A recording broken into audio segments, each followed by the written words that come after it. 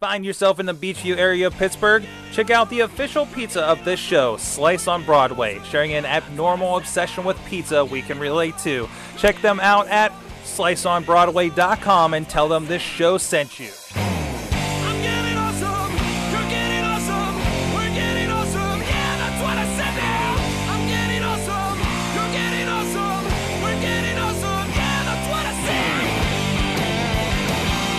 Hey guys, it is the Awesome Cast. It's episode 204. I'm Mike Sorg here in the Mayhem Studios in Pittsburgh, PA, at Sorgatron on Twitters. And with me is the man, he's technically a Pittsburgher again, but he's somewhere in like North Carolina or something. I don't even know. AJ, at AJ Kuptik on the Twitters. Virtualpotholes.com is his blog, if I got that right. Yes. And he's coming to us over cell because the cell tower is right out the window.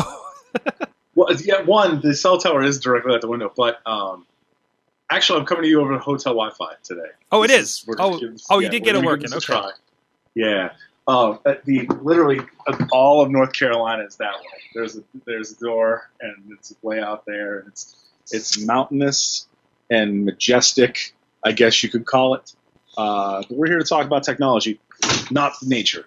So let's get back to this.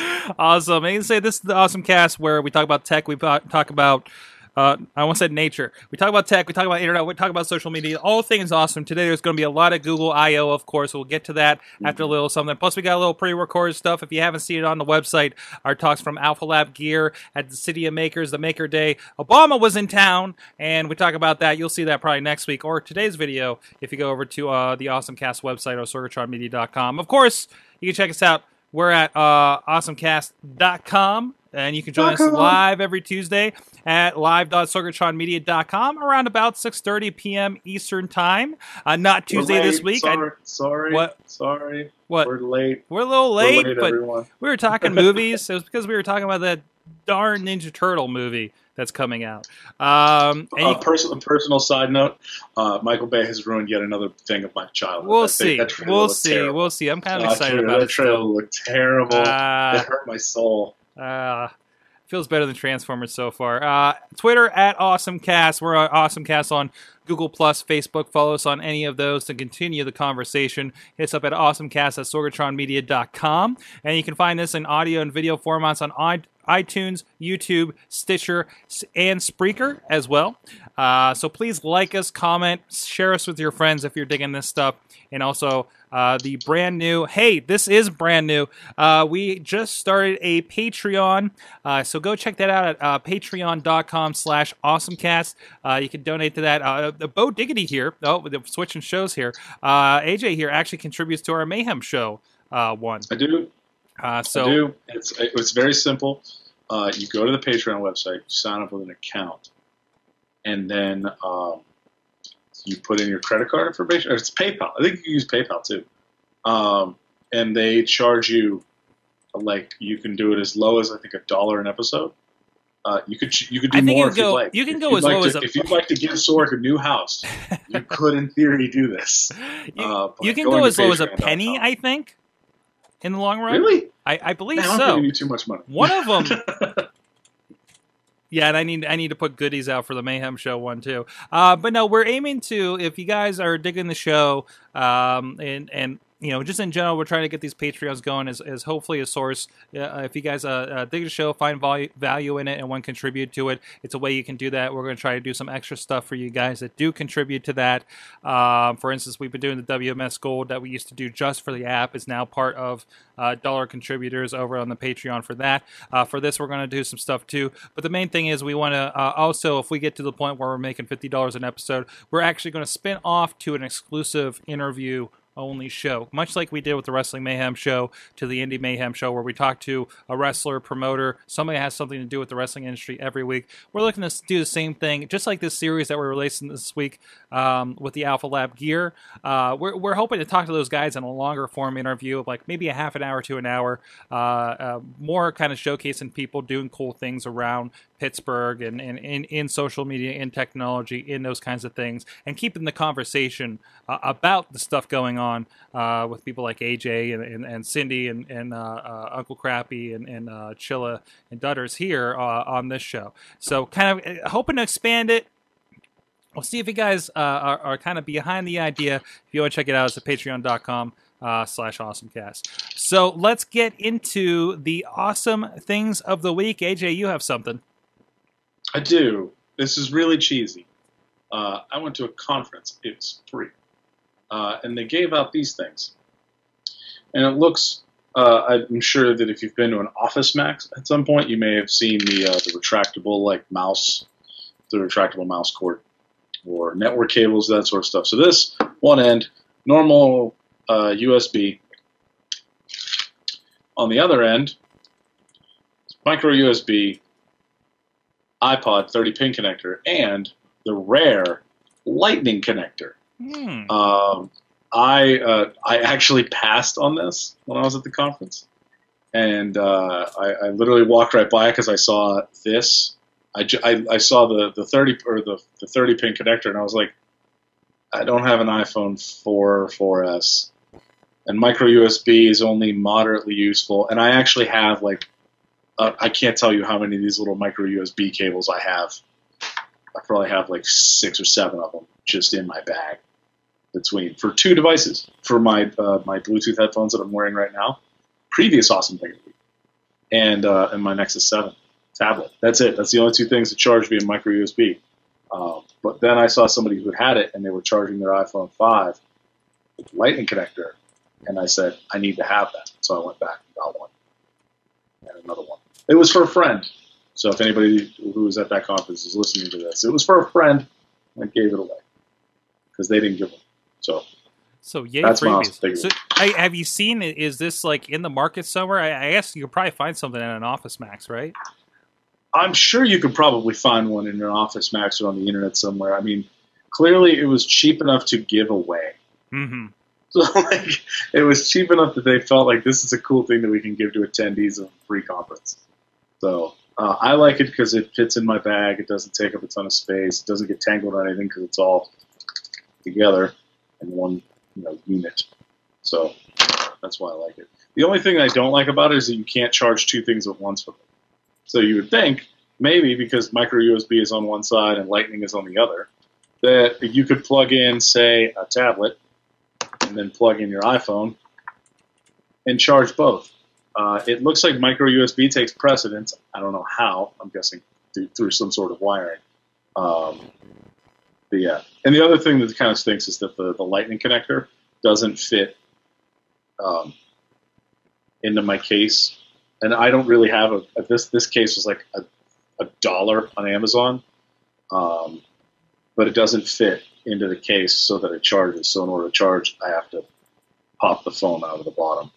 Thankfully, I only use this as my charging cable when absolutely necessary, and then I have an iPhone cable that connects into it without an issue. So that's my awesome thing of the week. Sword, go. All right, this is kind of a weird one. I actually finally made the switch. You guys know, I think we may or may not have talked about it on the show before. Foursquare is actually spinning things out. So, Foursquare itself is actually going to turn into a bit of a discovery app. I'm someplace and I want to check out pizza reviews, stuff like that. And they spun out this other app called Swarm, which is going to take precedence. What are you doing hand motions there? It's Swarm. That was a Swarm hand motion. That's what I bring you. But it's supposed to take place of the whole check-in function of the Foursquare app. And they talk to each other much like we're familiar with recently with Google applications and everything. And I gotta say, generally not much has changed. You still check in. It lets you know the last time you've been there, which is a lie because there's a giant period where I just ignored Foursquare. So it tells me I haven't been to something for 2 years. And I'm like, well, that's not true. I do and I've seen a couple people doing this. You can go out and say, I think they call it making a plan. And you can say, hey, who wants to do, you go who wants to do something tonight? Or who's down for going down to the Arts Festival or something like that. Just kind of a call for friends hey, who's up for something, Yeah. I don't know how successful they were from seeing them.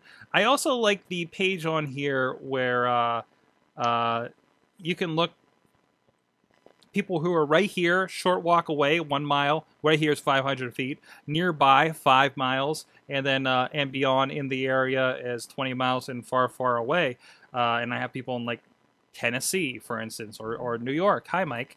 I don't know. I think it's a nice streamline to Foursquare. There's definitely a lot going on in the Foursquare app before. Unfortunately, it's not taking precedence. Last week, somebody had commented because I was out east of the city, which I am every week. But for whatever reason, we stopped at Sheetz, and I decided to check in because it's Sheetz. And I didn't see the message until probably Thursday or Friday, and I kind of felt bad about it. But it's not Twitter, it's not Facebook, it's not an icon that I see pop up and say, okay, hey, what's going on? So it kind of sat there for a little bit.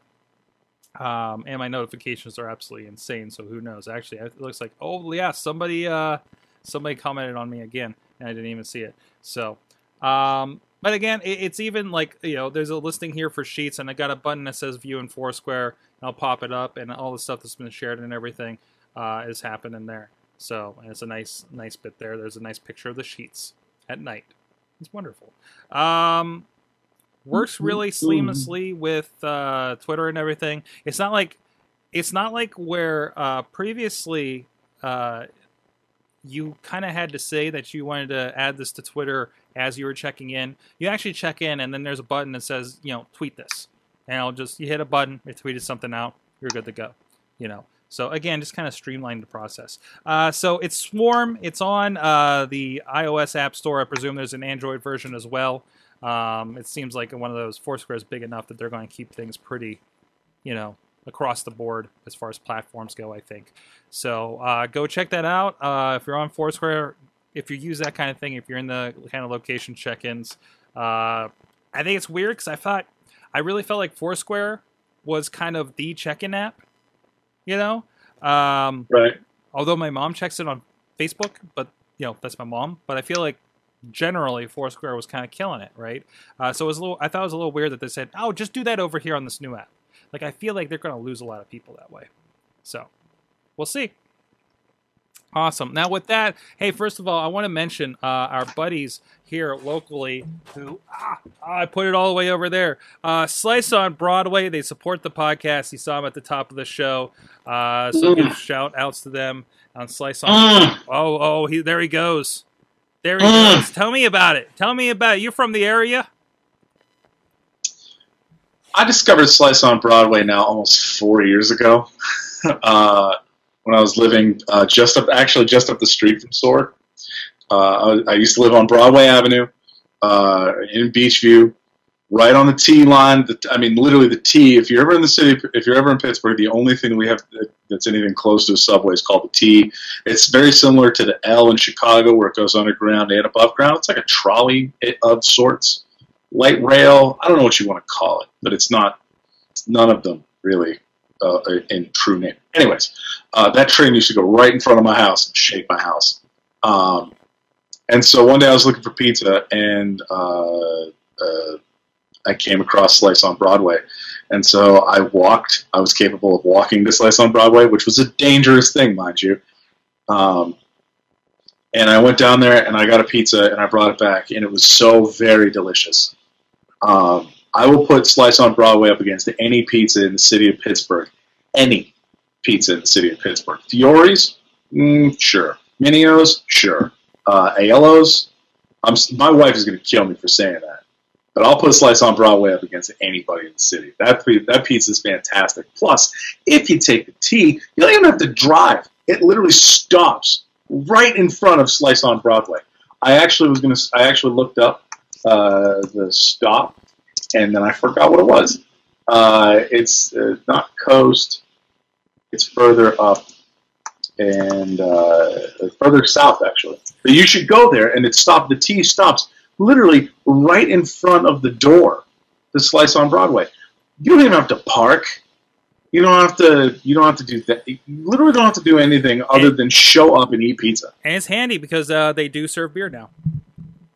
Oh, get out! Mm-hmm. And follow their Facebook. They're always concocting new stuff too. We're looking at some of it here if you guys were on video while AJ was talking. So some wonderful concoctions that make me want to eat pizza every day, which is super, super dangerous. But I figure if I eat fruit the rest of the days, I'll be okay. So there you go. So it's turned to my podcast days into the official cheat day of my diet. But it's so great for them to support us, and they got a new location open in Carnegie. So if you're in the south area of Pittsburgh, go check it out. Now I want to get their pizza, put it in your mouth. So I also want to check out, we've been talking about Alpha Lab gear, Alpha Lab demo day recently, and we had an opportunity last week. Dutters and myself went out and had a conversation with a few people over at Alpha Lab Gear. Some great stuff with President Obama was in town, and actually we'll have in a couple weeks here, and actually launching Thursday of this week on the website, but we're going to be also spreading them here on the podcast as well. This week we're talking to Identified Technologies, great company doing some interesting stuff with drones. So go check it out. Hi everyone, it's Katie with the Awesome Cast, and today we're at Alpha Lab Gear talking with Identified Technologies. As you notice, there's a pretty cool friend on the table. And I'm also talking with a pretty cool guy. You are? I'm Dick Zhang with Identified Technologies. And what is this? So this is our drone and dock station platform. And just to give you a quick overview of Identified and what we use this for, we see a lot on construction sites and energy sites where these companies need information and surveying on the sites, and they're dangerous. They're sending boots on the ground, or they're deploying commercial planes and helicopters to get this information, and it's expensive, it's slow, it's dangerous, it's unsafe. So we've created this drone and dock station system to go out and collect this information, provide it to them, but do it faster, cheaper, and safer than anything that was possible for them before this. And so just to give you a quick overview of the system, the first part is the actual drone. This is the guy that does all the data collection, and he's able to go out, fly autonomously over the site, collects whatever information is requested from the customer, and then when he's done with his data collection, or when he's low on battery, he'll come back and land on the actual dock station. And the dock station sits on the customer site, and it's got the capabilities to charge and swap out batteries. It can handle data processing. It'll offload data from the drone and get it up to the cloud, so our customers have immediate access to it. And it can store the drone on the site for long-term missions. So now instead of having to go out and unplug batteries, plug in batteries, use a controller, turn on cameras and whatnot, it's it's all automated. So customers like it a lot because it's a solution. It's easy to use, and there's no learning that goes into this robot. That's the best part. Yeah. It amazes me the size and the portability of it. Yeah, so drones have become really popular online and with a lot of action sports over the last couple of years, largely because the components that go into these things have become commoditized. They're cheap, they're easy to find, and they're a lot smaller than they used to be. And so you used to see these helicopters that were the drones of 2 decades ago, and they're these huge helicopters that they use, and now you see motors that are less than an inch across, and battery capacity has gone way up. So the opportunity to make these things smaller, lightweight, efficient, and more agile has really gone up. Where did the idea come from? Were you just brainstorming? Were you with some friends? It just kind of... Yeah, so I'm a mechanical engineer by training from the University of Pennsylvania, and back when I was on campus, I'd participated in a business plan competition, which basically said, Penn's got all this great tech, find something to do with it and propose a business. And so we said, let's take some of the quadrotor technology that they had, and so we proposed a platform to actually help our soldiers detect IEDs, improvised explosive devices, and landmines, and use this as a safety tool.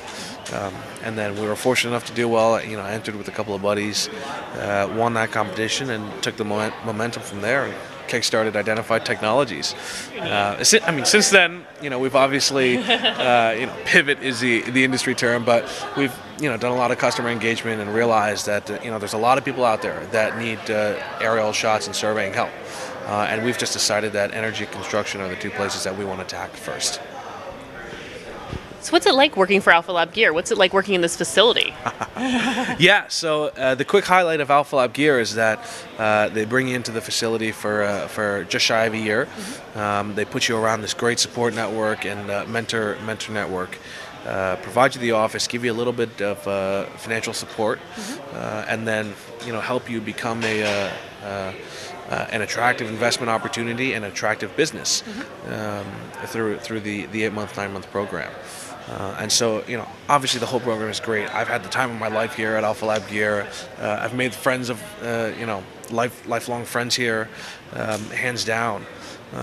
But if you were to ask me my favorite part of the program, I would say it's definitely that fraternal bond that you create with everybody. And we've got all these garages here with these different companies. There's something to be said about working at 4 a.m. When things are going wrong, and you've got a big demo the next day. There's something to be said about people in the other offices being there to support you and help you. And you'd be surprised how often it's 4 a.m. and things are not going the way they should, and people will literally drop what they're doing. Come in your office, everybody picks up an Expo marker, starts drawing on the board, and by 5:30 in the morning we figure out a workaround. So it really is incredible. That's amazing to me that everybody is so supportive because you all have these amazing ideas, and not that you're in competition with each other, but you're still kind of pushing yourself and learning, and it's amazing that everybody's out to help each other, and it's not just an all for one thing, and it's amazing to see. And the thing I keep bringing up is why is this happening in Pittsburgh? Why is Pittsburgh getting this attention? What do you think? Yeah, so I come from Philly, and Pittsburgh was 100% off my radar before Alpha Lab Gear and Innovation Works. But since coming to Pittsburgh, I've realized that people here just have a lot of pride in the city, have a lot of pride in what's going on, and the entrepreneurial community definitely has a lot of pride in everything that's happened over the last half decade, and I'm just excited to be a part of this. We see everybody at Alpha Lab Gear, Alpha Lab Innovation Works, and a lot of the other communities here are just so proud of being here. I'm so glad. I feel so lucky to be a part of all of it. So glad I came out to Pittsburgh. We're glad you're here too. This is absolutely amazing. What's next? What happens now? Yeah, so the vision for Identified and where we want to go with this is we want to make this the method of choice for data capture for commercial organizations, and we want to help not just the construction companies and not just the energy companies, but also the mining, the agriculture, the farmers, right, the vineyard owners. Definitely help emergency response crews, help safety teams at nuclear sites. There's just tons and tons of people that we can help out, and over the next couple of years we want to make this the platform, easy to use, consistent, reliable, rugged, and captures useful information. And a discussion lately especially has been about the FAA and the regulations. Where are you guys with that? Yeah, so we operate all of our vehicles within their protocols. Keep it under 400 feet and out of commercial airspace where there's real planes. Keep it away from airports. And unfortunately, the policy is still under development and review until next year, about middle or end of next year. But the outlook for what we're doing, by all measures, is really positive, because the FAA has a lot of concerns with people flying over New York City, where there's people that can get hurt, there's people with privacy concerns, and things like that. But we're on these remote sites, these commercial sites, where there's not a lot of people. It's dangerous, and that's actually why we're valuable. And we're looking forward to the regulation, because it'll be nice to have clarity and have a process around getting this certified. So, looking forward to the regulation. Where can people find you at? Yeah, so we're online at www.identifiedtech.com. Our Twitter handle is identifiedtech, and feel free to stop by on the website, Facebook page, Twitter. We'll be there. Thanks again, Dick Zhang from Identified Technologies and Dutters for the great interview. And we got plenty more coming at you here in the coming weeks. So go check them out again, identifiedtechnologies.com, and check out all the stuff going on at alphalabgear.org as well. They got a lot of great companies going through there. So AJ, we had a Google I/O announcement today. It was rather fortunate that we did the show a day late. I know it doesn't typically happen, but it works out. We get to talk about this stuff fresh off the presses for Google I/O. So I don't know, where do we even start with this thing? Well, let's start at the beginning. Okay. They came. I mean, let's start at the beginning of their talk. They came out swinging with a whole bunch of numbers saying that Android has a bazillion users. They've started. So one of the things that one of the themes that kind of came up was Android has started to change, or Google, not Android, Google has started to change the way that they list users and list things. I'll get into that in a bit, but one of them is that they have 1 billion active users, 20 billion texts, and 93 million selfies a day. Jeez. That was an actual number. But one of the things that they use is the term active user, and that's over a 30-day period. So they have 1 billion active users per month. Yeah, I noticed, and everything was like 30 days active user was every stat they put out there. Right, because they stopped using activations because activations is sort of a misleading number. Activations are like any time, like, so I bought my Nexus 7 that I have right here. I bought this on eBay. When so when the person sold it to me, they wiped it, and then when I got it, I activated this tablet. So that's technically an activation twice on the same device. So it's kind of baking the numbers a bit. So they stopped using that. They started using active users, which is good. I'd love to know what an active user entails, because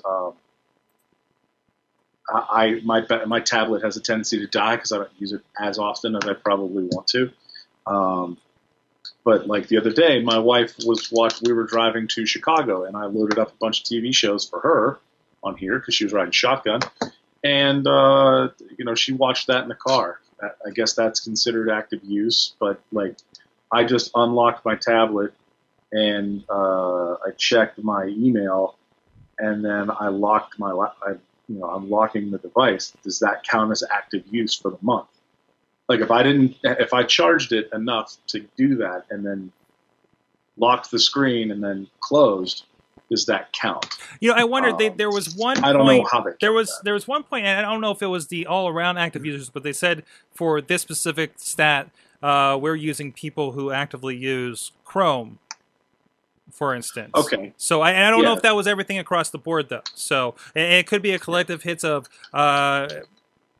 It could be just like they see activity. I mean, there has to be. Here's the creepy part to that. How are they using Chrome to do that? As far as active users, well, I think it's Hey, yeah. Well, so think about that. Does every Chrome instance have a unique number? Because that you gotta might be throwing some things back to Google, saying that it's okay. So here's maybe potentially another one. I know that when you open Google or you open Firefox, or when you open Chrome or you open Firefox, at least, they both go back to either Mozilla or Google, depending on whatever browser you're using, and they check for updates. I don't know if the mobile browser does that, because that's all handled through the Play Store. Mm-hmm. But consider that they're still using their powers sometimes for bad things, for creepier things. In my mind, just like when you Google something, you're anonymized, whether you're logged in or not, on one end. So I'm thinking, like, when you have an instance of the browser, you have a unique ID. Even though I checked in on my Wi-Fi or an AT&T tower, it still sees it's me. It's still a session run by me, and maybe that's how they do it. Right. I don't. We're completely speculating. I would like to know how they're using Chrome to determine active user. Right off the bat, the first thing they announced, other than the numbers that were really great, and I loved your comment, is like, let's see what 6% of you guys will be using here soon. Hold on. Let me get to that in a second. Yeah. Of course. But the first thing was the emerging markets announcement. Yes. So they announced Android One, which is a reference platform. And in my industry, we talk a lot about reference architectures. We call them marketecture, with a hand wave. And the reason we call it that is that generally reference architectures are if you go out and you get A, B, and C, and you put them together, you will get X. And X will have such and such performance or such and such features, that sort of stuff. I dislike them because that takes away from some of the design functions, from some of the other things that come about. And that's not to say the reference architectures are bad. Generally, they are vetted things from vendors and manufacturers that say this is good. And that's what Google's doing here. That's what Android One is. It's a reference platform designed for developing markets. Here's low-cost parts. Use stock Android, which I think is really, really, really awesome. They use an example called the Micromax. 4.5-inch phone, dual SIMs, and an FM radio, costs under $100. And the program starts in India this fall, after which it will expand worldwide. I would love to see that come to the U.S. I would love to see a hardware, like an actual decent phone, like a decent Android phone, cost under $100. That would be kind of fun for me to like kind of swap out phones and that sort of stuff. We're close with things like the Moto G and the Moto E, and even the Moto X. But this is something significant. I guarantee that an under $100 phone with a 4.5-inch screen is not going to have a very good screen. Mm-hmm. It's not going to have LTE. But it's going to be just enough. It's just enough, and they may not even have LTE in some of these countries that they're talking about. Absolutely, but like if you're expecting this to come to the U.S. and basically bring out like, hey, here's a phone, but it's not as fast, doesn't have all these goofy features, but it's a stock Android phone. Continuating. But does that matter when you're looking at, I imagine this would be for a Boost Mobile or a Track Phone kind of carrier? No, and it would. Yeah. But at the same time, this is something some analysts on the internet were talking about, how this is Google making a push into a market that Apple does not terribly do well in. Full disclosure, I'm a fairly large Apple fan. However, I do appreciate what the people at Google do. I appreciate that Android is as an OS. I just like to point out some of the oddities and funny things that I see with it. And I point out things on Apple stuff all the time. But in this case, this is something that Google is doing. They are pushing into the developing world. They had a big map that said, here are all the places where people don't have smartphones. And it was Africa, subcontinent Asia, and it was Africa and Asia, really, and South America. That's what it was. There was 3 continents. And it basically was like, here's the developing world. Here are where we can reach people. Here are where we can do things to help people there. But in order to do that, they don't have the money to go buy a $650 iPhone. They can't buy a $650 Samsung Galaxy S5, HTC One, Nexus 5, whatever. We need to help them get better, give them better opportunities with lower cost devices. Mm-hmm. This leads into Android L. They haven't given it a dessert name. I really hope they don't. I like the name Android L. I think it makes it a little more adult than it used to be. Right. Like I was actually like on the way back to my hotel. I was actually thinking about like what would the L names be? Like Android Lemonhead, Android Lime Meringue, Android Lemon Meringue, licorice, and Android, like I was just going through all these desserts and I'm like, they all sound stupid. Like, oh man, did you get the new Nexus 6? Yeah, man, it's running Android licorice Twizzlers. Like, it sounds ridiculous. Android L sounds nice. Mm-hmm. The problem is that when you get to the next 2 letters in the alphabet, M and N, and then you run into pronunciation issues. Yes, especially in some of those emerging markets. Yes, that wasn't racist. That's just sound. That's just language. Like the Asian. I mean, there was something like Nintendo did the Wii, and there's no pronunciation for Wii the way they spell it. Was one thing. Yeah, I heard about. There was. Well, I mean, if you want to go back to famous poor usages of words, Chevy Nova sold poorly in Mexico, and they couldn't figure out why, so they went to Mexico and asked why, and someone said Nova means stop or no go. So no, we're not buying the car that's called the No Go. So localization. But anyways, localization, guys. Yes. So Android L, it brings with it a lot of things designed to run on lower powered phones. Mm-hmm. That is the idea of a lot of the things in Android L is to allow users to get more out of their devices. They also unveiled a unified design language for everything across the web, Google Chrome, Android mobile devices, and their apps, their wearables, which we'll get to, and that's TV, this, which we'll get to. And that's this material design, right? Material design. It looks really cool. Mm-hmm. I really like it. It does, when they were talking about it, it reminds me a lot of iOS 7. Mm-hmm. The idea that there's depth to pixels. Well, Apple was doing that with iOS 7. It was really interesting on the design side because they're talking about, at one point they got into this idea that when you do your design, you actually give an elevation. So it's like there's a surface that everything's sitting on. It gives it an elevation, Correct. And they're talking about those little minuscule shadows that happen between the cards and everything. And it'll actually calculate the shadow and the distance based on that elevation, which is an interesting design concept I have not come across yet.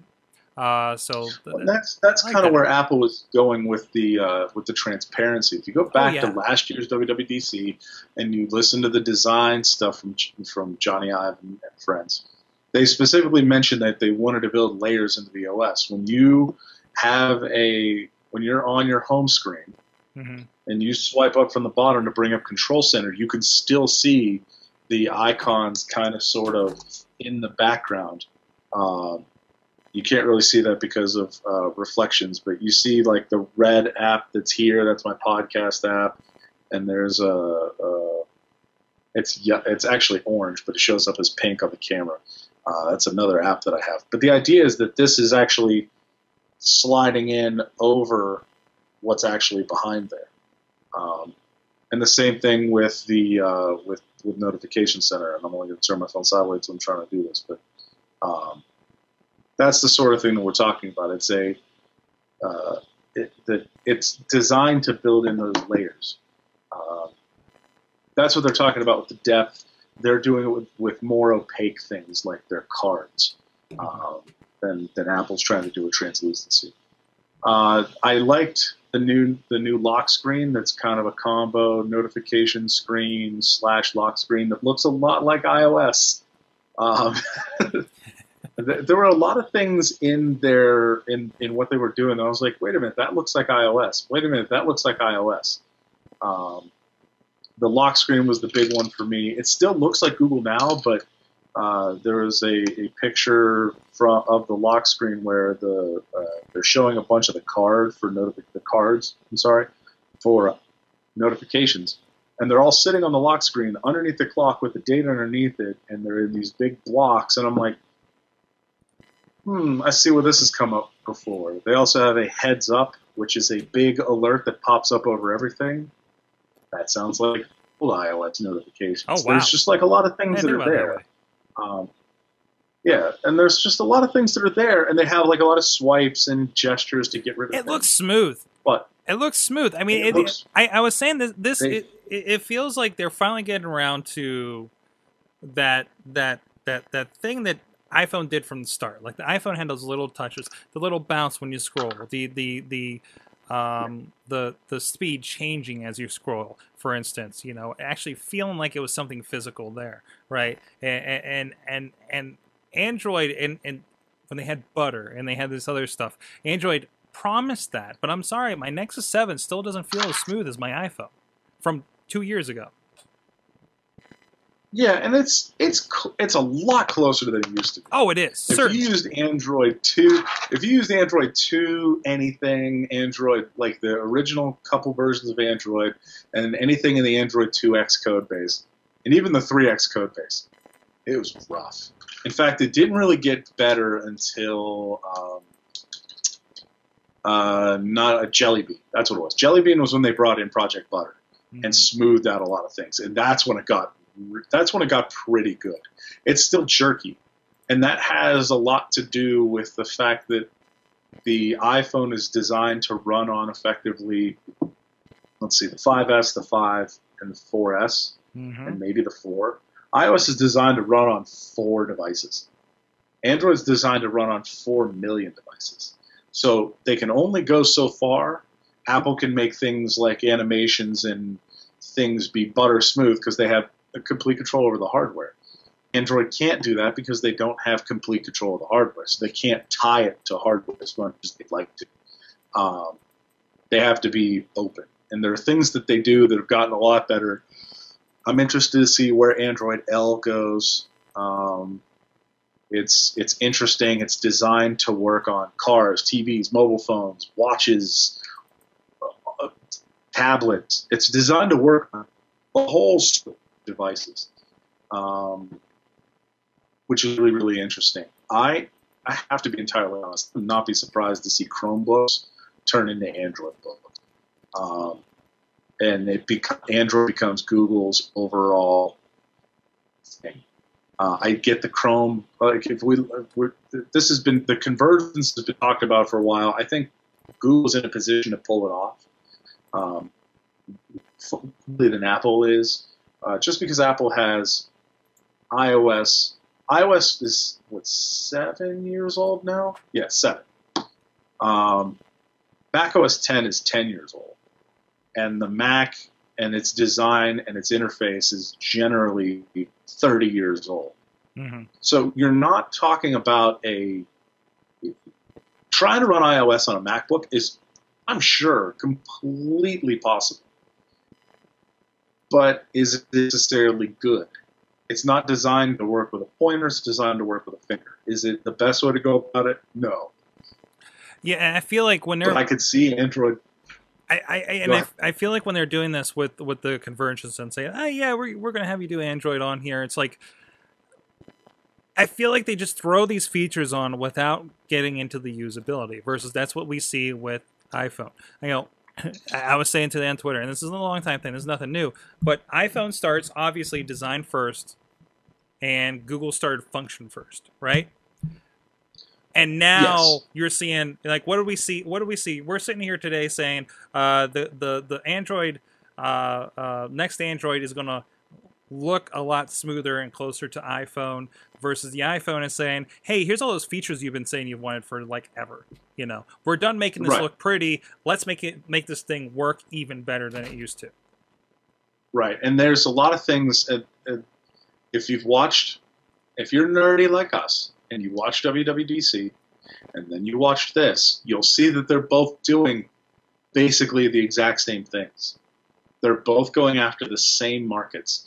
Apple didn't talk about any TV stuff like Google did here, and they didn't talk about any wearable stuff like Google did here.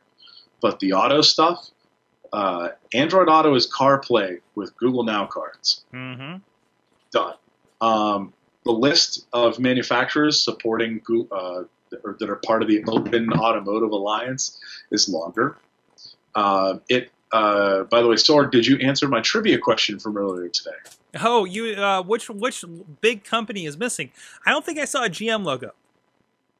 GM is there. Oh, Chevy's it is. there. Okay, I didn't take another look Chevrolet's after you asked it, but that's I know I was looking for Ford because I knew they did Sync, so Ford, I was wondering what was going to happen Ford with that. There. So yeah, Ford was definitely there. So who was missing? It's a very large company in Japan. It's called Toyota. Oh. Yeah, Toyota is not on that list. Huh. At all. Hyundai's on there, I think, right? Let me see if I can find the actual list. They got Bentley. Good for them. Open Automotive Alliance. I just want to see the full list here. Open Auto Alliance. But either way, it's a bigger list than anybody else. It's a bigger list than Microsoft Sync ever had. And I gotta say, as I was saying today, the little bit we played with, now this is the 2012 Ford that we got now, and I'm not impressed. Maybe because Sync is awful. As somebody who has rental cars on a regular basis now, it is not good. It's like Sync is terrible. It's everything you expect that's wrong. it's everything you expect that's wrong with a Bluetooth system. I was shocked at how bad it was because I've been hearing it talked about like, oh, Ford's on the front end of this stuff, and it's like, Well, what? there are two levels to sync. Do you have the touch version? We do or do not. you have like We the, do not. It's Okay, the so- full voice thing, and the Okay. problem is That's sync, but you don't have My Ford Touch. Sync is awful. My Okay. Ford Touch is only marginally better. This is true. I've had both. I've had a Ford Fiesta and a Ford Focus without it, with just the regular sync, and I had a Ford Escape with the full My Ford Touch, and it is night and day. Mhm. Chevy system isn't terrible. Volkswagen deserves to be thrown into the sun for not having USB and Bluetooth standard. jeez. It's 2014. That's not standard. They have a special cable, and it's like $50 that you have to buy in order to get a USB jack in your car, which is ridiculous. Volkswagen, fix it. Your engines are great. Your transmissions are great. Your design is pretty good, but that's a huge oversight. So the Open Auto Alliance, we have Fiat, Alfa Romeo, and Chrysler. That's one big happy group there, and Dodge. So we have the Chrysler, Jeep, Ram group. We have Audi and its sister company, or its actual parent company, Volkswagen. VW. There you go. We have General Motors-ish. So we have Opel and Chevrolet are in, but I don't see GMC anywhere on here.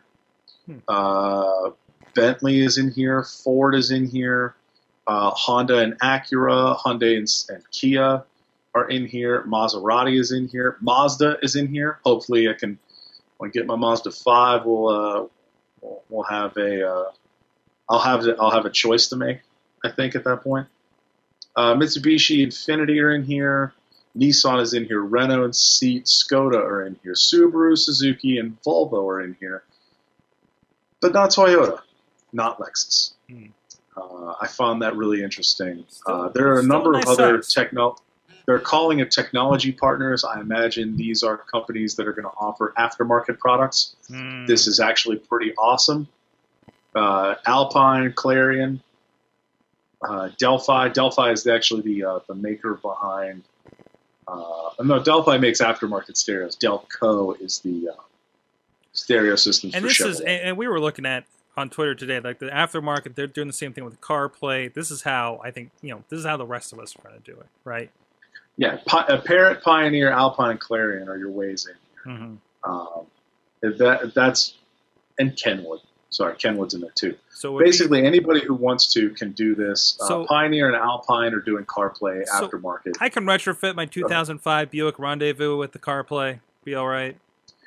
You should be able to, Yeah. so long as it's a. This is now getting into car audio talk, but it's called the double din. Okay.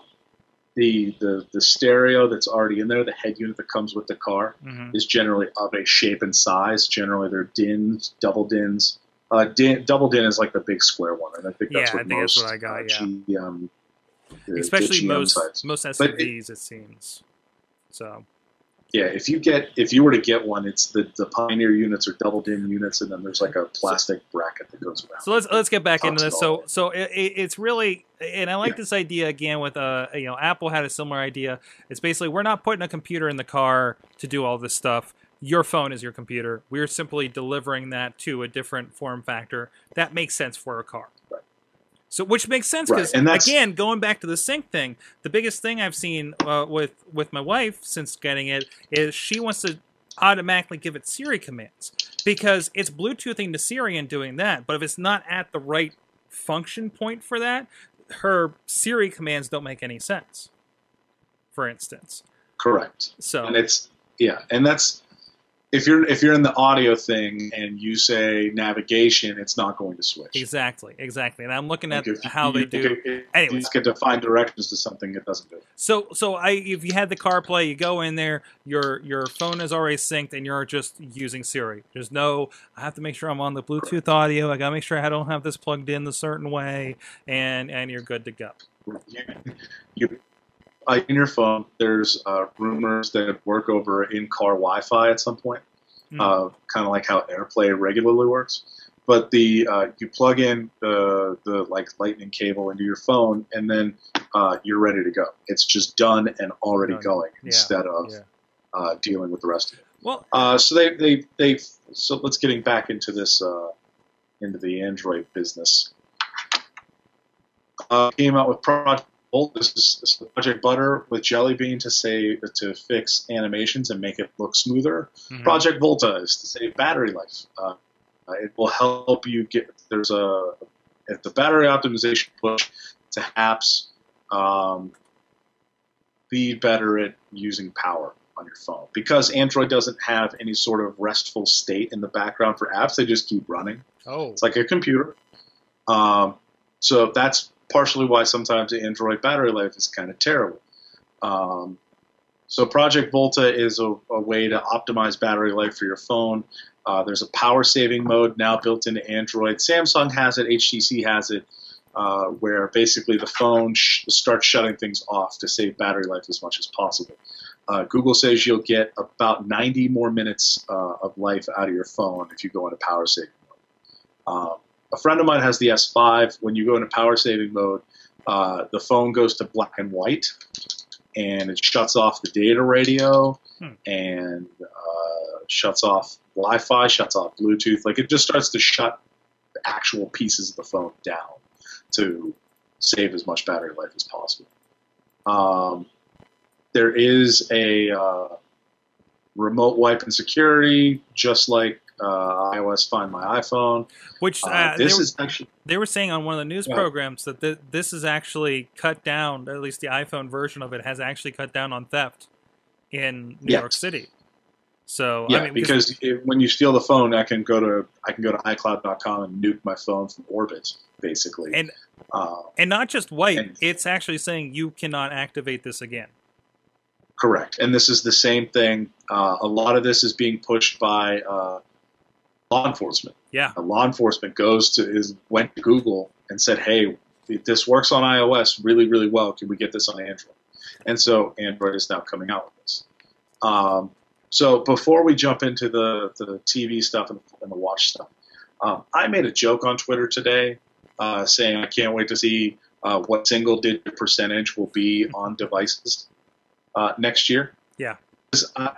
This gets into the biggest issue with Android and goes into a number that they talked about today. Notice that they didn't say how many people were on Kit Kat or Jelly Bean or Ice Cream Sandwich. They talked about how many people have the latest version of the Google Play Store. Yep. And they got into Play services in general. Right. And on the Play services in general, it's 93% of Android users have the latest version of the Play services. Here's the fun part with that. Android had to do that in order to get around the fact that manufacturers and carriers are terrible at getting updates out. One of the big things that came out of this is that security patches are now going to be pushed through the Play services and not through OS updates, because that's the only way you can push out security patches to actual users that don't have to go through the carriers and the manufacturers. That's awful. It was a giant hole. Terrible. A giant hole versus, again, we always talk about, like, Apple has a direct line to you that circumvents all that stuff. And Google had to create their hole in order to do Google this. had to create their own. Yeah, Google had to create their own loophole to get things out there, and they modularized everything. The keyboard is an app.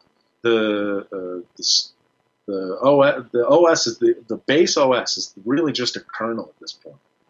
Everything else is an app that runs through Play, and that's to get around all of the things that all the manufacturers and carriers have done to hamper getting the OS out there.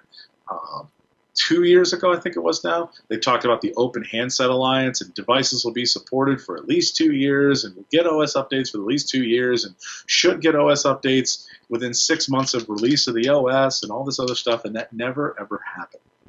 Yeah. This is why I look in, when they came out and said, we're coming out with the Open Automotive Alliance, I giggled. That's why I did that. Well, but the difference is, it sounds to me like the Open Automotive Alliance, it's not going to be as dependent. right? Because everything's going to run off the phone, so it's up to the Correct. phone to be updated. So we're not Right, but it's like when you use Open whatever alliance, I'm immediately going to think of the Open Handset Alliance. Okay. And how I see. that So the failed whole as- idea is tainted for you because of that. I see. Right. I see. I mean, it's just like I immediately go back to thinking about that and how Mhm. it failed. Mhm. But it's interesting to see that they're really pushing this as a new OS for everything. There's a single SDK. Forever. Like and- I love this idea. So I can write this app, and in my app, I can write a part in it. And they attributed this on some of the coverage I was listening to being how you have universal apps between like an iPhone and iPad, but they're taking it several steps further. I can take my, I've seen like MLB has an app, and I saw it listed on the car portion. So you download your MLB app, and you got connections that you're already set to go to Chromecast. You're already set to go to the car, to the watch if there's a function for that, all in one Yes. place. And They it definitely, I mean, they specifically go ahead. it definitely centralizes everything on your phone. A little bit to the TV side too, because of the way the Google TV is going to work. But still, like it's finally bringing that kind of stuff together in a way that I think Apple has for years, but on a broader scale, of course, that Apple hasn't even touched yet. So. Yeah, and they like one of the things that came out. So getting into Android Wear, this is their new watch setup. They're killing on this. I'm watching Android Wear, and I'm watching the stuff they're doing and how it syncs with the phone. And granted, I don't have an Android phone, so it probably wouldn't work quite like that for me. But I'm looking at the way that it's talking to the phone, syncing to it, and I'm like, why doesn't my glass do it? Like the whole idea is I look at my watch instead of picking up my phone, right? And I feel like this is more convenient. And if I'm one of the people who's going to wear glass, I don't know. They're going a whole different direction and weren't even present at the presentation today. There are sessions over Google I/O where they are going to be talking glass privately, or to. I guess they're going to put all the sessions up publicly too, aren't they? I think. But like my thing with glass is that I almost felt like this is almost like a subtle. It's not going to end well for you. Yeah, that's kind of like where I'm at too. But they're like still doing this stuff. They device just announced an upgrade to the hardware. They just launched it in the UK. They just announced a new line of designer glasses. They just announced last week we were talking about the new certified partners they're doing. They're doing something with it, but it's not. This isn't the thing. This isn't the cool new stuff we want to talk about. Right, and I have to be entirely honest. If I had a choice between, so let's say I had an Android phone and I had a choice between Android Wear and Google Glass, I'm picking the Android Wear. I'm picking the watch in a heartbeat. Here's my problem. I'm one of those people, and I heard somebody else on a podcast saying this exact same thing. I'm the person where a watch is not going to last. I've wanted to liberate my wrist for the longest time because I'm clumsy. That Wear is not. I'm going to spend $200 on a watch, and it's going to be all chipped and busted. It's going to look like a teenager with an iPhone with a glass screen he's still using. That's going to be me with Android Wear. Well, I'm looking at it this way. So this is the first world problem thing. I don't know. Yeah. I don't own any watches, right? No, nothing on my wrist here. Yeah. I don't own any watches, but if you're talking about like real watches, they're all over $200. That's true. They're all over $300. Like a properly nice watch is over $200. I'm the kind of person who goes to Walmart and gets the cheapest one, though. I get the $10 watch if I need a watch. Right. I mean, the alternative, I had a calculator watch for a bit, and I had a Batman game watch for a bit as well. So, like for me, I would. So they announced three. They announced the Samsung Gear Live, which is effectively the non-terrible Samsung version of their Gear watches. They announced the LG G Watch, and they announced the Moto X, or the Moto 3, not the Moto X, the Moto 360. Mm-hmm. I personally, of the three, I'm taking the Moto 360 every day and twice on Sunday. I love that circle design. I love it. So, one, it looks like a watch. Mm-hmm. It doesn't look like a calculator watch. It looks like an actual watch. Two, they're not going to notice. The guy's not going to notice me from across the street and say, yo, Android Wear, like Chachi with the Pebble a couple weeks ago. Because it's going to, like, that has to do with the watch. Two, the way that they designed the watch is they sat down a bunch of kids and said, draw pictures of watches. And every single kid, every single time, drew a round watch. And they said, there's our design. And they went with a round watch. And they made it work in a circle. The only weird part is that in all of the pictures that they show of the round interface, specifically on the Moto 360, the very bottom of the watch isn't completely round. So the actual watch piece itself, the actual watch piece is round. The watch face has a very small little like blockage at the bottom, so it's like like an almost full circle, and that's because the display drivers are at the bottom. And it was a design choice that they had to make, and they couldn't do it any other way, so they did that. It looks a little odd once somebody tells you that it's there. It's also huge. All three of these devices are absolutely massive. I'm interested to see if the battery life is longer than a day, just because they're running full-blown. I don't expect it with that color. Yeah, I mean, the LG watch, they talk about how it's black and white until you raise it, and then it turns color. I'm interested to see that, but it's also always listening. So if you say, okay, Google, without even looking at your phone, without even looking at your watch, it's going to listen. So something's running in there. The G Watch has a smartphone processor. Side note, I've been using the, I think I mentioned this on Twitter today. You know, they've finally rolled out, I don't know how long ago they did this, but I know all my computers now finally have the OK Google in Chrome, right? And I got to say, if I'm like, I got to sit for a second and say, okay, what computer am I in front of? Oh, this is an iMac. Oh, this is a laptop. Okay, Google, and something will happen. On the right screen, of course, right? That's tremendous. And it feels, I don't know if empowering, but it's like, you know, I don't. It's a cool thing. And now that they've settled on that OK Google, it's rolling out into all this stuff. If you're lucky enough to have a phone, I know somebody that got a Moto. What we were talking about, the Moto G. The OK Google thing doesn't work on it yet, even though I think the X it does, right? Or something, or they have a variation on that. It came with the X. So that's the OK Google thing started with the Moto X. Right. And then the Moto G, everybody expected it to have it. It doesn't. They've come out with a lot of cool things. If you download an app on your phone, it automatically installs the app on the phone.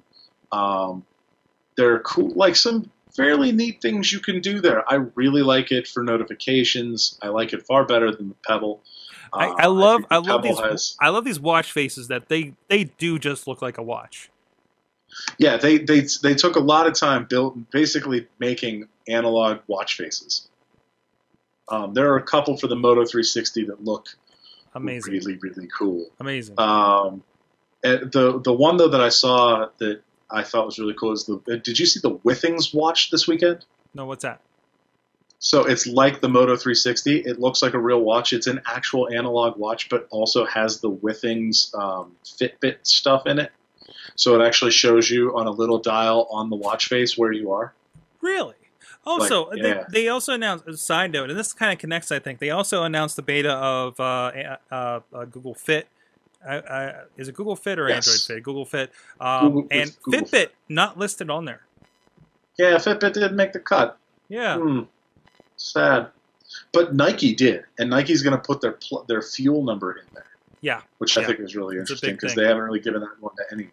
That's a big thing. I'm actually been experimenting. I put the Fitbit app on my iPhone, and it has that, that has that chip on there that's going to do it anyways. I had another app. I'm like, let's do the Fitbit thing. My wife's doing it. We can friend each other on it. Let's see what happens. And it's nice.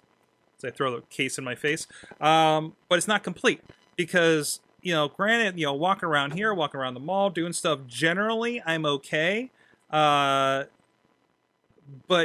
I don't have my phone on me when I'm playing softball, with the Insteam. Right. So there's a whole giant section of steps I'm not getting. But I don't want anything on my wrist. Again, I don't want anything on my wrist because it's just not going to last, right?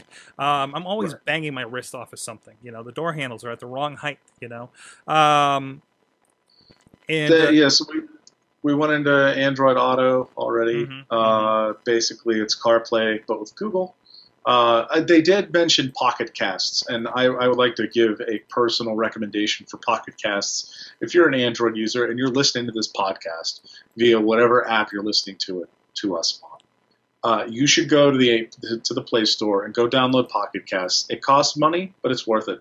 It is the best designed podcast app for Android, hands down, no questions. Go buy it. I like that app. And also, if you have an iPhone or an iPad, there is also a Pocket Cast app for that, and they sync. Nice. So let's say you have your Nexus 7 or you have an Android phone and an iPad, and you have the iPad just kind of in the living room because you want to listen to podcasts while you're cleaning or whatever.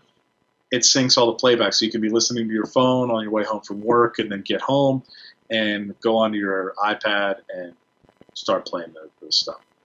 I wish there was a desktop client or a web-based client. A man can dream, but until then, I'm back on Downcast because Downcast has a Mac app and a phone app. Let's touch on TV here, and I think that's going to wrap it for us here. We're running a little long, of course. But the TV, I like that there's more coming to Chromecast. First of all, because that's the thing that everybody has. The idea that you can take an Android device and just screencast that thing makes it so much more effective for a lot of people, I think, when that comes. That you can change the background, add pictures to it. You have a giant... I have a 42-inch digital picture frame for parties. There you go. Yeah, Nice. I have an Apple TV in my iPhone, and I do a lot of AirPlay with it. The Chromecast and Nexus 7 is actually a completely cheaper option. Yeah. But and I feel like the Apple TV is getting it done for me right now. The option, and also as far as that side for like presentations, like we've talked about for a long time. Oh, we should put this in the conference room, right? So people can use that. We did that with Apple TVs. All of our we have 4 offices now, in every single conference room that we have. I think we have a total of 12 or 13 conference rooms. Does it really add much to say, yeah, we should probably put Chromecast in just to be safe, to make sure everybody's covered? Just because. The problem with Chromecast is that the mirroring only really works for... Well, it's also beta. It's early. It's a beta, but I don't think you could do... Can you do presentation stuff to Chromecast off of like a Windows machine without anything? I think so, because you can do the full desktop. You can do a full desktop. You open up Chrome, and there's like a last I knew it was still in beta mode, but you can do that definitely. Or you can just take your PowerPoint and stick it up in Google Docs because now they support Office more fully. I need to test this. Let's see what happens with this. Did you catch this when they were talking about that? No, I missed that part. They said they took Quick Office and they integrated the part that converts Word. It brings it in, has everything. You can export it as docs. It's got a complete round trip in it. But then you can pull up docs on the Chromecast. There you go. The docs and slides or whatever you need. So can you explain to me the difference between Android TV and Chromecast? No, Chromecast is a dongle. Android TV is actually going to be a box. Think the Fire TV. Again, it's got the videos, it's got the video games, and all those other functions they talked about. I mean, it's the second coming of Google TV. It's just Android TV is the new thing. No, it's really, it is Fire TV. Even to the point where you sync with your phone, and you know how you talk to the Fire controller? Gary Busey, for instance? You just talk to your phone, and that does the same thing. I love how ubiquitous this OK Google voice recognition is across all devices. On top of the design, again, I have a little problem with the column or the rows because I feel like you just kind of lose stuff. It doesn't work all the time. Yeah, what was it? Even Netflix on their website does that. Yeah, and it's like you're just sitting there and you're just swiping to the right. Like, and just I know this is all the way at the end. Yeah, exactly. Yeah, I mean, there's the thing with Android TV to me though is that there was a really, really, really, really subtle dig that they're one of the top selling things on Amazon. Did you catch that little Chromecast is a top Chromebooks? I thought. Well, no. They said it for Chromecast too, almost like we're the top seller on Amazon.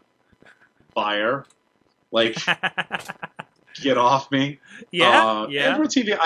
I like the concept of Android TV. I'd like to see I'd like to see what Apple's got in store for the Apple TV. If they go through another, I'm starting to get slightly worried for Apple and the Apple TV. I think I'd like Apple TV to be so much better than it actually is right now, where it's like, hey, Apple gave you a new channel today. That's great. I think developers should be able to give me their own channels. That would be better. But like, there's things that are on the that Google and Amazon are pushing, and I think it's going to kind of force Apple's hand a bit to maybe open up to developers. I'm interested to see what happens this fall when they come out with the new iPhones. I would love nothing more than for Apple to surprise me and say, "Hey, with iOS 8, we're going to let you develop things for your TV." Yeah. And thumbs Android up. did it, and that would be great. if The they're fact doing that they didn't do it at WWDC made me nervous that it's going to be another year before. yeah, it could be, or at least like a preview, like, hey, this is coming, at this next announcement, Yeah. something. Something. I'd like to see that. The Android TV is really awesome from an overall standpoint. And- like if I could. And the concept that they're going to be in, I think 3 big brands, all their TVs of the smart TV level. Sony and Sharp, all of their. They said it was in the live blog, and I caught it, and I was like, "Whoa!" Oh, here it is. Previous story: Android TV hands-on. Ready, set, go. They said, I know Sony and Sharp. I don't know if that necessarily means their entire smart TV lineups. I think that is. They said of a certain level. And yeah, at a certain level, but like not like if you buy a Sony TV that's a smart TV, you're getting Android TV. I don't think that's the case. If it is, good for them. If not, it's kind of a bummer. But also, when you have a Google TV, or if it's built into your TV or whatnot, you're able to hook up a controller, one for Android games, and sync that and play that with somebody on an Android a tablet or phone, like they were showing with NBA Jam in the demo. Also, they're calling the Chromecast function Google Cast. There's the Chromecast that simply does that, but also all these Google TVs will also be able to Chromecast, Google Cast things. So everything you're already using on your Chromecast will be compatible and be able to use that way to one of these TVs built in. I think that's pretty incredible. And they also have game controllers coming that look a lot like Xbox controllers. I'm interested to see where they go with this. They have Plex support, which is kind of awesome. They have Korean dramas in the Chromecast store. Also, discoverability, so you can finally find all the Chromecast apps. Chromecast.com/apps, I believe it is, which I think it was sorely needed. Although there's a lot that weren't included in that. Like a lot of the really fun kind of experiments aren't included in that either. So. Yeah, I'm looking at this and I see Netflix, I see Hulu, I see iHeartRadio, I see YouTube, I see Plex. I'm interested to see if Watch ESPN is on there. Actually, I think it is on the Chromecast side. I know. So. Yeah, it'll be interesting to see where they go with that. I'm keeping an eye on that. If Apple doesn't do anything with the Apple TV, I might make the Android TV switch. I wonder if they should. Well, already you can interface with it with your iPhone because it's doing Chromecast stuff. So maybe not fully, or maybe it will. Who knows? With that, and I also wonder a lot of these things that with the watch, how it interfaces with your phone and everything. I'm wondering how much of that is happening over like the Google services and not necessarily maybe directly with your phone. So I wonder if there might be functions, just like with Google Glass, they are going to reach out and say, oh yeah, you can completely use it with your iPhone eventually. So when they do certain things. So maybe not the full functionability, but it could. Functionability, exactly. And we'll see. Does Apple have their version of an iWatch or something too? And that might just be the thing that makes sense for us that actually do have iPhones. Right, and there's a lot of there's a lot of things coming. This is a really to use our show title. This is a really awesome time. Yeah. We have Apple has somebody pushing them, and Google has somebody pushing them. Google basically has made a play to say we want to be in the living room, we want to be in your car, we want to be in your hand, we want to be on your hand, we want to be on your wrist. We want to be like Android apps on Chromebooks. We didn't even get into that. That's coming at some point. The Fit stuff is coming. And we didn't even talk about the fact that protesters showed up and were yelling about living conditions in San Francisco. And the robots. And the second guy stood and up the and yelled robots. about, There's an article on The Verge about why did 2 people protest them. It was amazing. Yeah. Wow. So, yeah, there's killer robots and living conditions in San Francisco inside of Google I.O. And then Android L is coming this fall. Android TV is coming soon at some point. I think that everything is aiming for later. Even a lot of the Chromecast stuff was aiming for later in the summer to the fall. The only thing that looked like it was available right away, other than developer previews, were the actual 2 watches we don't want yet because we're waiting for that Motorola. Right. If you want one of the crappier watches, you can go get one. It's $199. The Moto 360 is rumored for $249, which is a bit on the pricey side, but it's clearly the nicest looking of the 3. $249 compared to Sword's $1,500 Google Glass is not so bad. It's not a price point, considering it looks like it does more, sings better than a $150 Pebble. Yes, I'm interested to see how they play with iPhones. I'm guessing the answer is not, and I wouldn't be surprised. I'd like to see Apple's. I would hope they would. I'd like to see Apple's entry. I'm hopeful that they don't go crazy, and they come out with if they come out with a nice looking watch that works really, really well with my iPhone, I might get one. If they don't, I'm not going to switch to Android for a watch. I'm not. No. Sorry. No. Although it is, when you see a showing like they had today about, hey, if you have this phone, look at all this stuff it interacts with. That is really tempting. I got to say. That is really tempting. Although, then on the other side, having a Mac, seeing what my iPhone's going to do soon with my Mac, it's like, okay, I'm in the right camp here. But there was a big barrage, if you will, of interactivity across the platform, a big play. Let's see how it all actually works. Let's see if it's second time's a charm for their TV. It seems like it's all in the right places now. AJ, great having you on to analyze Google I.O. fresh off. I'm sure we'll be talking about many aspects of today. And there's another day, and I don't think they're doing another announcement, but there's another day of who knows what's going to come out. And I do believe most of the sessions for this are going to be released for free online. I think that's the typical MO for Google I.O. The second day last year, or the last couple of years, has always been, they do a second keynote. They do. But it's like, let's get Cody. And they get real. And they did for a moment in here too. So, you know.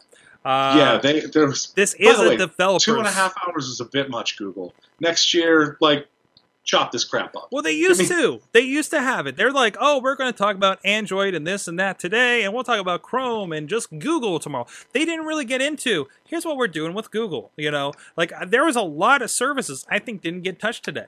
And that maybe that gets touched a little bit tomorrow, and then we get Cody, you know? But I don't know. We'll see what happens with that. But with that, thanks, man. AJ. Virtualpotholes.com.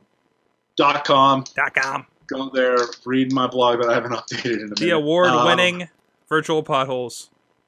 Yes. And also, keep an eye maybe on my Twitter account tomorrow. I don't know. I have a Nexus 7 that I feel like breaking. And they have the Android L developer previews going up tomorrow. I could do that stuff now. Yeah. I don't want to. I don't want. I guess it's not a primary driver, but still. Can I dual boot on a Nexus? I don't know. I know there was like But- something about dual booting alternative operating systems, but man, If you have an unlocked bootloader, you can do that sort of Oh, of stuff. course, This is getting of a course. little too nerdy. hell, I sometimes. This finally is why got I got rid of my Kindle Fire. 4.4.4 today. Finally. Oh, I have a bad. No, it's been on there congratulations. for a while. I just have this battery issue, and it always thinks I don't have enough juice. I have to see about getting that before the warranty's up. So, yeah, I might be getting a let's see replacement here. Nexus soon, from the sounds of things. Yeah, I think when the developer preview goes up tomorrow for the Nexus 7, I'm probably going to download it, and I'm probably going to install it, and it's probably going to be pretty hilarious. Well, at least it's not your phone. At least you've learned your lesson on that. Oh, you mean my phone that's running iOS 8 Oh beta no! 2? That one? That one. You didn't do beta the- 1 was But you beta waited. 1 was rough. Oh, you did do Beta 1 was rough. Oh, I did no. beta 1 because I knew it was coming. I knew beta 2's update was coming last Monday or something like that. And I was like, all right, well, then it'll come out with beta 2 and it'll be pretty good. I found a really fun bug with so here, I'm going to make a phone call. I'm just going to show you this because I want people to see this because it's hilarious to me. Because I did this to myself like 4 times in a row while on the phone with my wife. So I'm going to call this number. I now can't hear Sword. So this number right here, this is EMC support. If you're wondering what this number goes to, it's EMC support. If I go to the home screen, so here's my home screen, and I hit the lock button, call, What which happened? is pretty amazing. What happened? So, could you not hear me? No. You cut out like right when you said what happened. Oh, so when you're on a phone call and you go back to your home screen and you hit the lock button to lock your screen, it hangs up. Oh no! I did that 4 times to my wife yesterday. Oh no! Sorry, honey. I love Wow, you. that's a good one. She That's a good one. she was like, so I did it, and I was like, I don't know what I did. And she's like, did you hang up on me? I was like, yeah, but I did, but I don't know how I did that because I didn't touch the hang up. I didn't hit the end call button. And I have like so right here on my headset, this blue button that you can kind of see. This is the end call button. So I thought I was doing like this with my chin or something like that, Mhm. and I wasn't. And then I figured it out. I thought I figured it out. I was like, hey, I'm gonna hang up on you on purpose, I think, maybe. And I did it and hung up, and I was like, that's terrible. I actually Oh, filed geez. a bug. Good. So good. hopefully in beta 3 that's fixed. But so in order to actually lock your phone, you have to be in the phone app, in the active call, and then you can lock your screen. Nice. Or let the auto lock take care of it. But if you're in like an app and you do it, or you're in on the home screen, or basically doing anything other than inside the phone app in the active call, it hangs up the call. Wow. So Uh, those are the things you live with when you run beta OSs. The quick access, the quick responses to notifications is pretty cool. So Awesome. Well, guys, if you're on beta and have any weird stuff coming on, you can let us know. We're awesomecast.com, awesomecast on Facebook, Google Plus, and Twitter. Awesomecast at sorgatronmedia.com. We're on iTunes, YouTube, Stitcher, Spreaker, in audio and video formats to watch the show any way you want or listen to the show. Of course, tell your friends, comment, like, star, tell them. tell them. If tell you don't all tell your them, friends. if you don't tell them, I'll cry. He'll cry. Oh, diggity tears. You can join us here live Tuesdays, typically at 6:30 p.m. Eastern Time at live.sorgatronmedia.com. So with that, thank you for our awesome chat room. It's been hanging with us for a little bit here on this off night that we're recording. Sorry for the delay for you guys on the feed. You've been our awesome audience. Have an awesome week. Getting awesome.